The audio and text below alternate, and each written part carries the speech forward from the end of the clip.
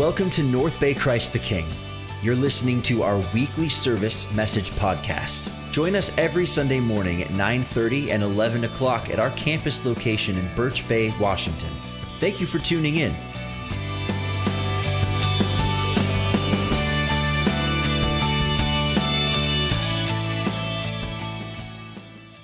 So if you weren't with us last week or again new this week, we started a teaching series called Overcoming You.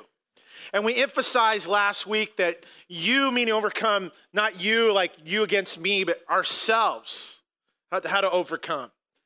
You know this in your life. Yes, there's people that seem like they're out to get you or against you. Maybe you work with or live with. It just seems like there's kind of that rat race that we're on. We know that the devil is our greatest enemy. But when we look in the mirror, probably every morning, the biggest obstacle we have is what we see, isn't it? And the challenge we face with that. So that's our series starting this new year is Overcoming You. And last week you weren't here. We spent some time talking about overcoming the feelings of inadequacy. So I encourage you to listen to the podcast if you missed that. But today we're going to talk about the attempt to overcome the need to be in control. The need to be in control. Just even when I do that, like control. Now, one of the things that we do is we try to control, and we'll talk about ways we have control. But one of the things that practically we have in our hand is we have one of these. We have control. Now, my home has not just one of these, but it has many of them. I'm like, really? We actually have a remote to run all the other remotes. That's ridiculous, by the way. That's crazy. But I found this to be true, that there's only one person that's ordained by God that if they're home, they're in control of this. Yours truly. I earned enough to be in the control of this home. And if I can't control anything else, I'm controlling this, do that. Now, some claim in my home, I think it's possible, but some claim at home this is very difficult, but you can watch 12 to 14 channels at the same time. I find this, because this is what I found. It's not what's on TV, it's what else is on TV. So I am that guy. Sorry about that. Like, we're watching that. No, we're going to change it because it's a commercial.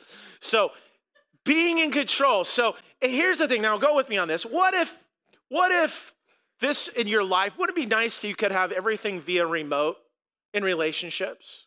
Wouldn't it be nice you're able to go and someone's wanting to have a conversation with you and you really don't want to talk with them right now? You just hit mute and we don't have to hear it. My grandpa used to turn off his hearing aids, like he'd wait, do that. Someone wants to, share about a topic in conversation. You're kind of bored with it. You're like, they want to talk about their day and everything like that. And you're just like, can we just change the channel? Let's change that. How about this one? There's a pretty big issue that we need to deal with, and we need to talk. We need to really. Wouldn't it be great if you just kind of DVR it? Let's just deal with it later, right? Nowadays, you don't even need a remote. You could just say, "Hey, Google" or Alexa, right? In our life, we wish we could just fix it with Google or order it through Amazon to take care of it, right? But there's so much in our life that we can't control, that we don't have the way and means to do that. And I have found this is that when I'm trying to take control of my life, I find I'm less and less in control of it. It just seems like things can spin out of. And so there's areas of our life. There's areas of our life that we kind of, really struggle with taking control. So here's the question. What is an area of your life that you're desperately grasping for control? What is that? Now, there's few broad categories, because you could actually say first is this, it's not a what, it's a who. There is our desire to control other people. We desire to control other people. And if we could do this, for some of us, it might be overtly out of demand, that we have leverage on them. We're a boss, and so if they don't do their job, they're out, right? That's a threat to them. If they're a teacher, right, you can have the leverage of a grade. Parents, at some point you have this window in time as a parent, you think you're in control of your kids at some point, but you can leverage them out of withholding privileges or giving out punishment. But when you overtly cannot demand control, we do it creatively and cleverly, don't we?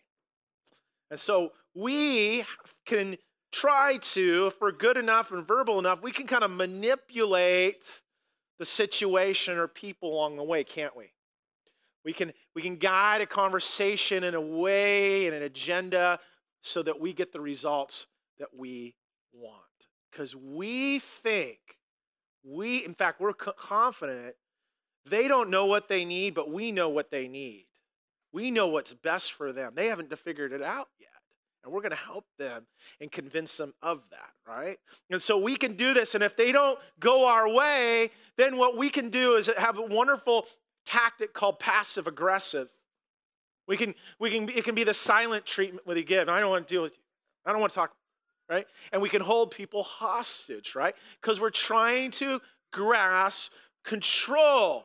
And the challenge with this is we're trying to grasp control of people.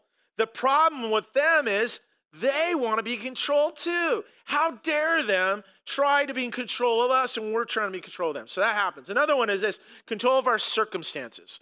We want to control our schedules. We want to control our image. We want to control other people, what other people think of us. How about this one? We try to control our future. Can you believe that? We try to control ahead. It's difficult to do. And then finally the area is control ourselves. We try to control ourselves. Some of you in January, starting a new year, a new plan, you're going, I'm going to stick with this. Come on, it's January 13th. You're doing good. Don't give up, okay? Hang in there with that. But what we find is that whatever we're trying to do, there's this pull that happens to pull us in the wrong direction. See, even addiction is actually a sense of control. And the irony of it is that here we are trying to, because in addiction is this, when life is out of control, I'm going to find things, and I'm going to do things so that I can get a sense of control. People have a click away, they turn to pornography. There's people that turn to, think about this, a controlled substance, alcohol, drugs, they think they can be in control of. I know when my students in my daughter's school and friends are struggling with cutting. You're thinking, why would they harm themselves? Why would they do that? Because they can't control the pain out there, but they can control the pain here.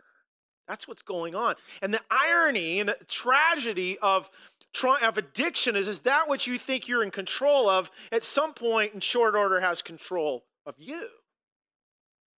And so with that, we battle with addiction or we have addictive compulsive behavior. There is this desire to be in control of our lives. And I think we're all, whether you're struggling and medically and you're in a place and you struggle that way, because so many people do nowadays battle with mental illness. It's a real thing. It's a real disease. And, getting help is important to do that. Or this spectrum is there somewhere along the line for us, but all of us at some point battle, especially spiritually, to be in control. But why is that? What's deep down causing us in our human experiences? I think it comes down to this. I don't want to make it simplistic, but this is a bedrock issue, and I think is this. It's doubt. It's doubt. And the doubt is this, that stems back from the very beginning in the garden where Adam and Eve were tempted by the serpent to eat the forbidden fruit. And this is what the serpent said to them to tempt them, was this: did God really say? Did God really say when you eat of your eyes will be open and you will be like God? Yes, the scripture describes that they're tempted by the fruit that was there. It looked good to the eye. It was going to be tasty for them. But what really was tempting them was that they couldn't have that and that God was holding out on them to have that. That really was what they were wanting. They wanted to go, wait a second, God is not good. They doubted his goodness, that he doesn't have the best in mind for them. So they decided to do this. A lot of people do is we just take it in our own destiny. We take hold of our own control of our lives. But once they bit into the forbidden fruit, the original sin was caused, and it created chaos to this very day that we live in because of that one choice to take their life in their own hands. Thank goodness for Christ. Thank goodness for what Jesus did to come and restore relationship and to bring calmness to the chaos through the cross and what he accomplished. And yet, in our human experiences, we still battle. We still battle taking control because at times we think we know what is best. And if we can't get what we get, and if we can't control what we're trying to control, we're going to do all we can, and we're going to fight tooth and nail to get it. Do we doubt or do we trust? Now, here's a kind of a litmus test I want to give you today. And it's this statement is a true test of our faith in God. So how do you know a true test in faith in God? Is when we relinquish our need to be in control of our lives. A true test, a true test of our faith, and when we relinquish our need to be in control of our lives. And if there's ever an example that I want to look at this morning, is I want to look at the life of Abraham, a person that battled and others battled with him to take control of their lives. This is what the scripture says about Abraham, an overall statement of his entire life in one verse. Hebrews 11:8 says, by faith, Abraham, when called to go to a place he had later received as inheritance, obeyed and went, even though he did not know where he was going. Abraham entered the biblical narrative in the book of Genesis. First was named Abram, and you can read later why names change along the way and what God was fulfilling. And his wife, ironically, was Sarah, but her name comes into play called Sarai, which is her name. That name actually means contentious or my ruler. And her name ends up playing out, becomes a tremendous problem. Like most of us, she wanted to be in control of her life and be in control of her husband's life. We see, starting in Genesis 15, God assures Abraham in a covenant that he makes with him. And he says this in verse 1. He says, Genesis 15, the Lord spoke to Abram in a vision and said to him, do not be afraid, Abram, for I will protect you, and your reward will be great. I will protect you, and your reward will be great. Looking next, it says, look up at the sky and count the stars if indeed you could count them. And then he said to him, so shall your offspring be. Abram believed the Lord, and it credited to him righteousness. Basically, what God's saying to Abraham is, you're going to be a father of many nations. You're going to be a father of this promise, this incredible promise that God was going to fulfill, not only through him, but through his offspring, through a child to be born. When God immediately did not answer the promises, as years went on, Abraham and Sarah did what Adam and Eve did, and what a lot of us do, that we take control of our own lives. And what happens is we step away or step around or relinquish our desire for the promises of God, and we do our own thing because we think we know best. And so we read in Genesis 15, now Sarai and Abram's wife had bore him no children, but she had an Egyptian slave named Hagar. So she said to Abram, the Lord has kept me from having children. Go, sleep with my slave. Perhaps I can build a family through her. In other words, I know God promised what he promised, but he hasn't come through. And the timing in which we want to have the timing. We're getting old in age. This isn't happening. We got to take control of our situation. We know what is best. And so they circumvented God's promise. I tell you what, when that happens, oh man. This is what happens. The story says that Abram agreed what Sarai said. So after Abram had been living in Canaan 10 years, Sarai and his wife took her Egyptian slave Hagar and gave her to her husband to be his wife. He slept with Hagar, she conceived, and when she knew she was pregnant, she began to despise her mistress. Of course she did. Anytime you step away from God's promises and through God's will, it creates chaos. It creates jealousy. It creates dysfunction. And here they are in this home and this all that was going on. And because they doubted in God's promise and his timing to see fulfillment, it created chaos. Not only chaos from their own family as you read through Scripture, but all of history. If you don't know, just look at history. The descendants of Ishmael, which ends up being Hagar's son that is born, is descendant, he's the great father of the Palestinians. And then nowadays in conflict with the descendants of Isaac, which the promised child to be born by Abraham and Sarah is the Jews. We're living in the news today. Just you turn the news on in Israel and in the Middle East, and all the conflicts going on. You could point it, can you believe it? Point it all back to one couple decided to take their lives in their own hands and not trusting God's promises of what he wanted to fulfill because they wanted to be in control of their life. Now, some of you go, I get it. I'm not going to sleep with my maid, guys. I'm not going to do that. Okay, I got that. Good lesson. If my wife says I should, I won't. They're a tough crowd today. This is kind of like you're joking about adultery. Okay, sorry. Lighten up a little bit. Not saying that, okay? But here's the thing. You're like, no, I get it. Good.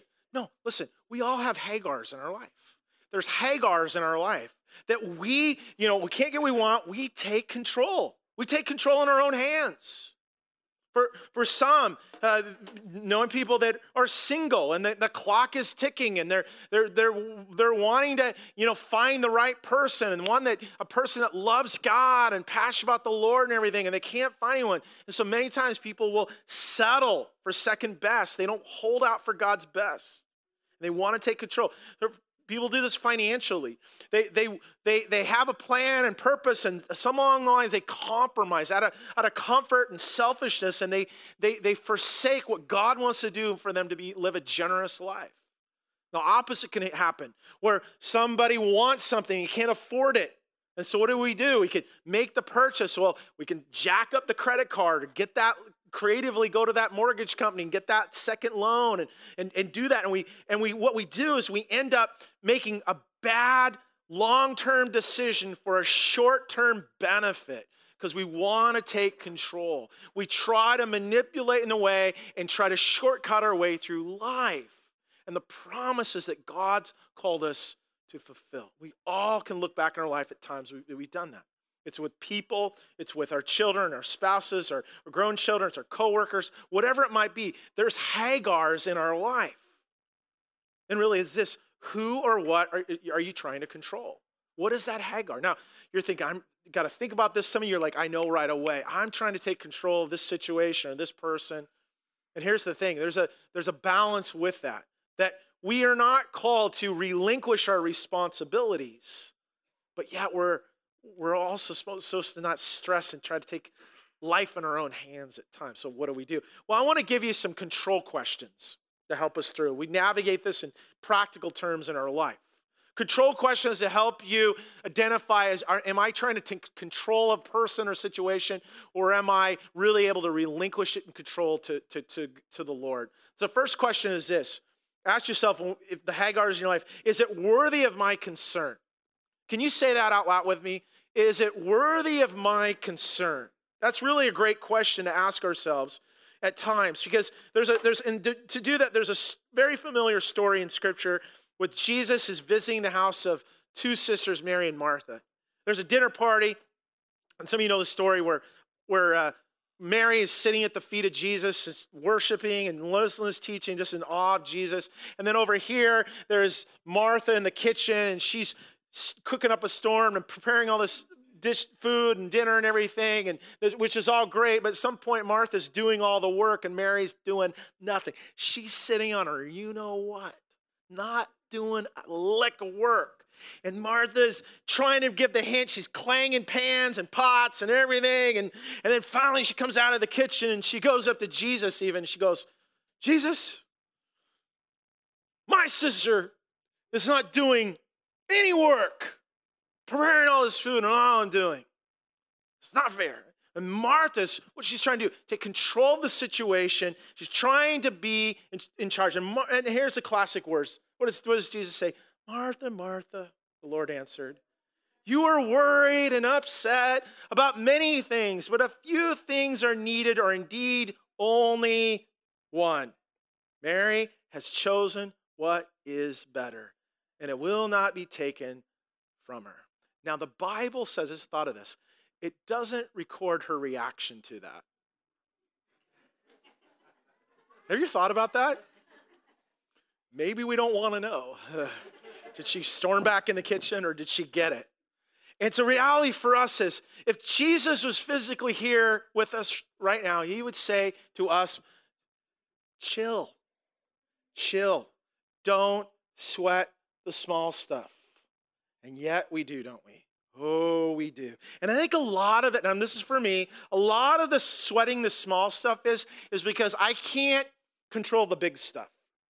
And so I'm looking for some kind of control in my life.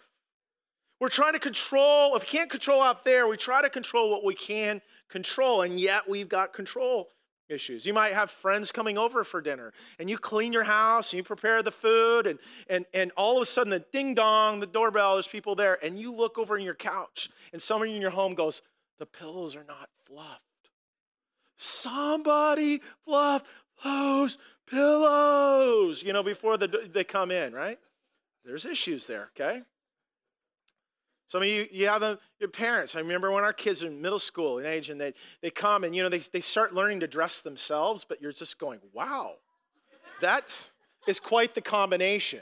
Now, we try to make sure there's modesty involved and all that, but at some point, does it really matter what they're wearing?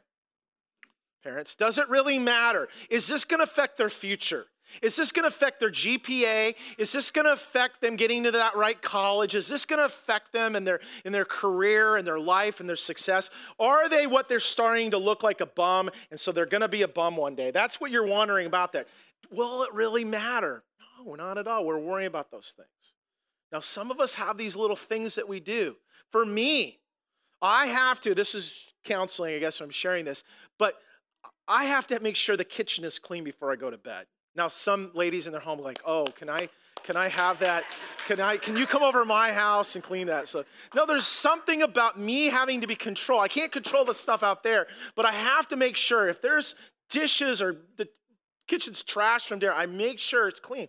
We have these little things we do. And so in our sanity and sanity errors, Jesus says to this, listen, Dan, Lisa, Bob. You're concerned about many things. But there's only one thing. Sit at my feet. Be in relationship with me. Ask this question, is it worth my concern? Is it going to matter 100 years from now or 10 years from now or 2 months from now? Does it really matter? It's relinquishing that control. The second question to ask ourselves is this, is it mine to control? Can you say that question with me? Is it mine to control? Here's the answer to some of it. Yes, sometimes it is. Sometimes this Henry Cloud, a great helpful book called Boundaries, talks about the importance to have fences, to have boundaries. At times you need walls. Now that's not in the news at all right now, so just ignore that comment, okay?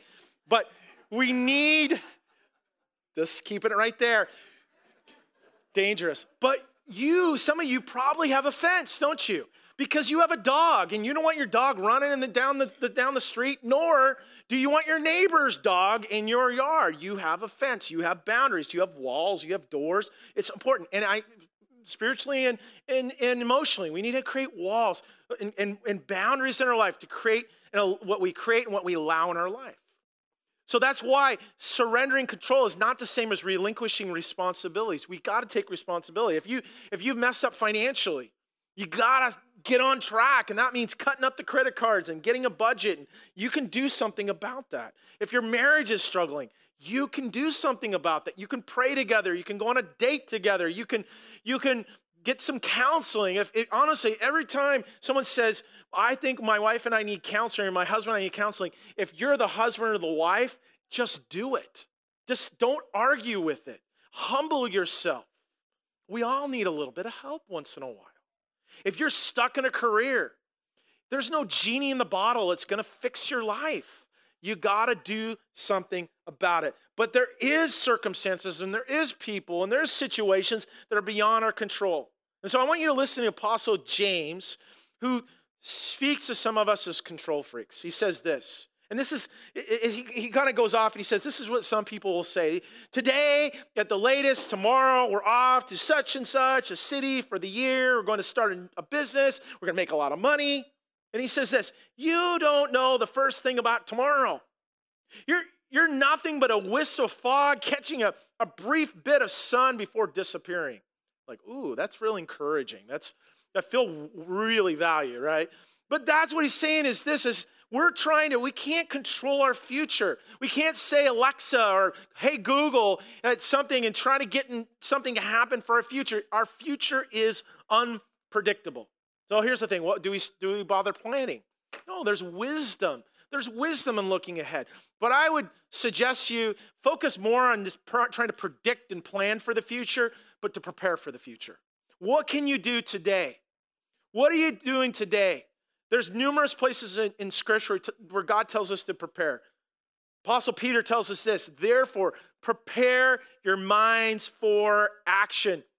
Be self-controlled. Set your hope fully on the grace to be given you when Jesus Christ is revealed.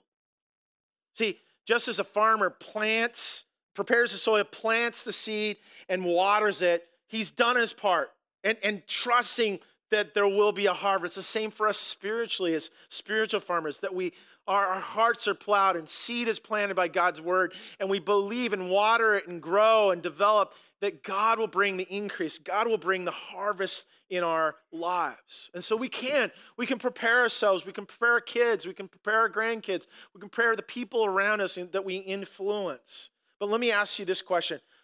Yourself, ask this question. What can I control today that will help me prepare for the unpredictable tomorrow? What can I do today?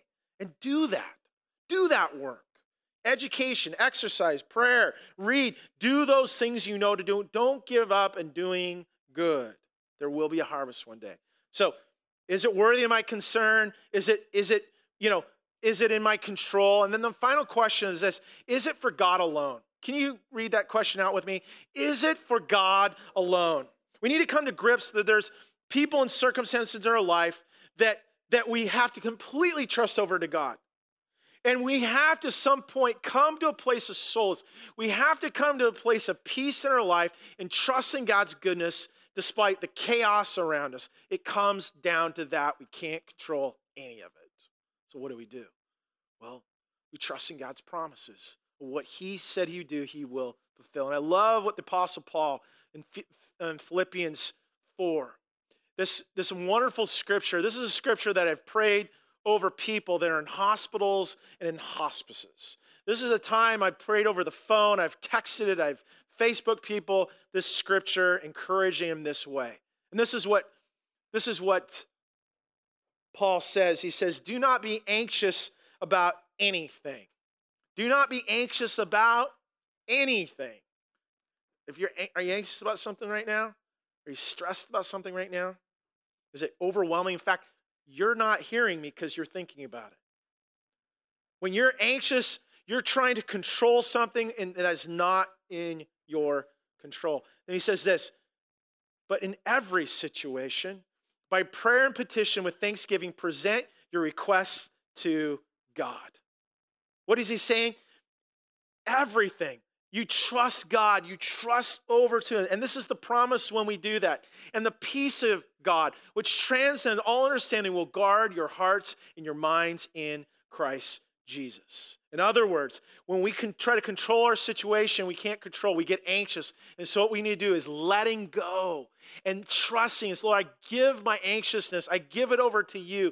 And you promise this something amazing and beautiful, peace that transcends all understanding, meaning beyond you can understand. Now, you think about how can you, in the midst of chaos and problems and crisis and tragedy and people, there's a calmness that God supernaturally can give us when we relinquish that all over to him, that we trust him for that. And I can't think any more better to have is a peace of mind and heart, can you?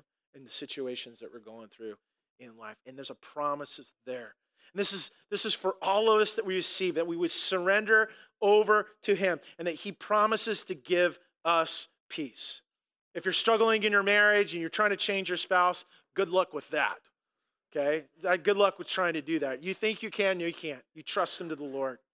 You want someone to be healed and sick, you can't heal them. But God can do a work in them. You can trust God, encourage them along the way. You can't predict the future. You can't change the future, but you can plan and prepare and do what you can, but you trust it over to God. A true test of our faith is relinquishing our control to God. Now, I want to wrap up. If there was ever a greatest expression of letting go and relinquishing control, would be Abraham.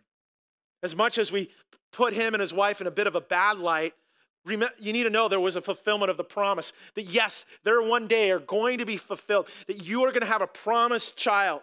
And so fast forward 25 years later, 25 long years later, this is fulfilled. And then just a few short years after they have this wonderful child named Isaac that's born, few short years after he's born, God says this to Abraham. Then he said, take your son, your only son, whom you love, Isaac, and go to the region of Moriah, sacrifice him there as a burnt offering on a mountain I will show you. What? What in the world? Seriously. All that we went through and all that was fulfilled and everything was there, and now you want me to do what? The promise is not only my own child, but this is a promise to be a father of the nations. It's going to be through one person, and that's what you want me to do? But that's what God did.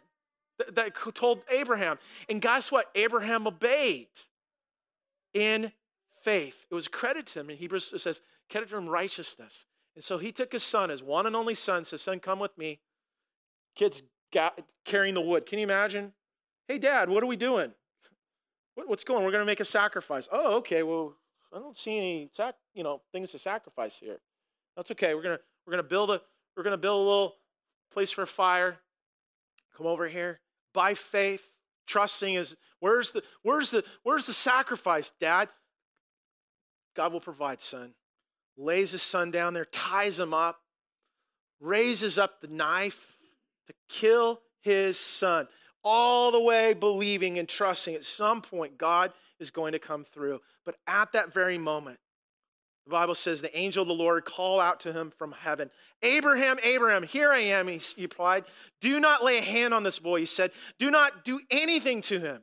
Now I know you fear God because you have not withheld from me your son, your only son. Listen to what it says next. Abraham looked up, and there in the thicket he saw a ram caught by the horns. He went over and took the ram and sacrificed as a burnt offering instead of his son. So Abraham called this place, the Lord will provide.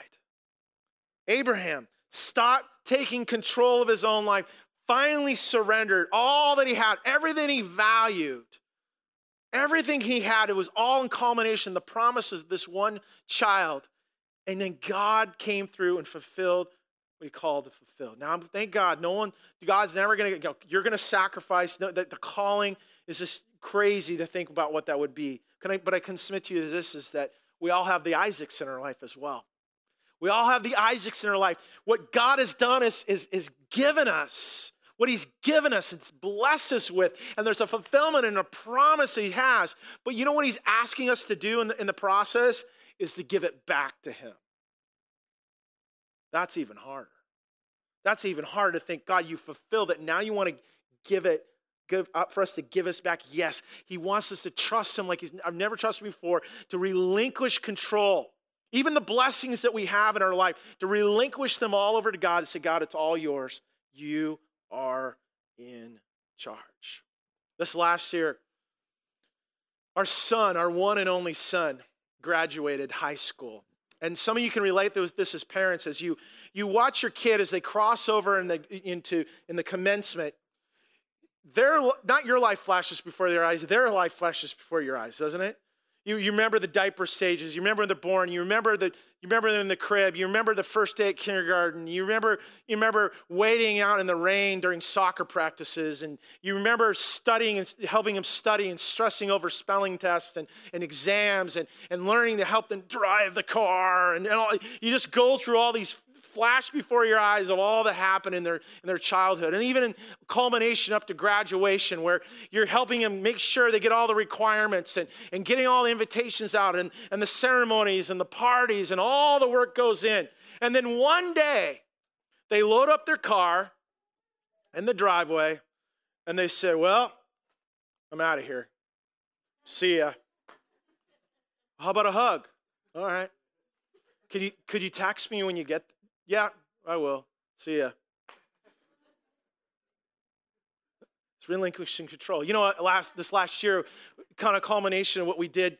We did as a church. There's a few empty seats around here because last year we gave birth, we raised, and we launched a whole nother church at CTK Blaine.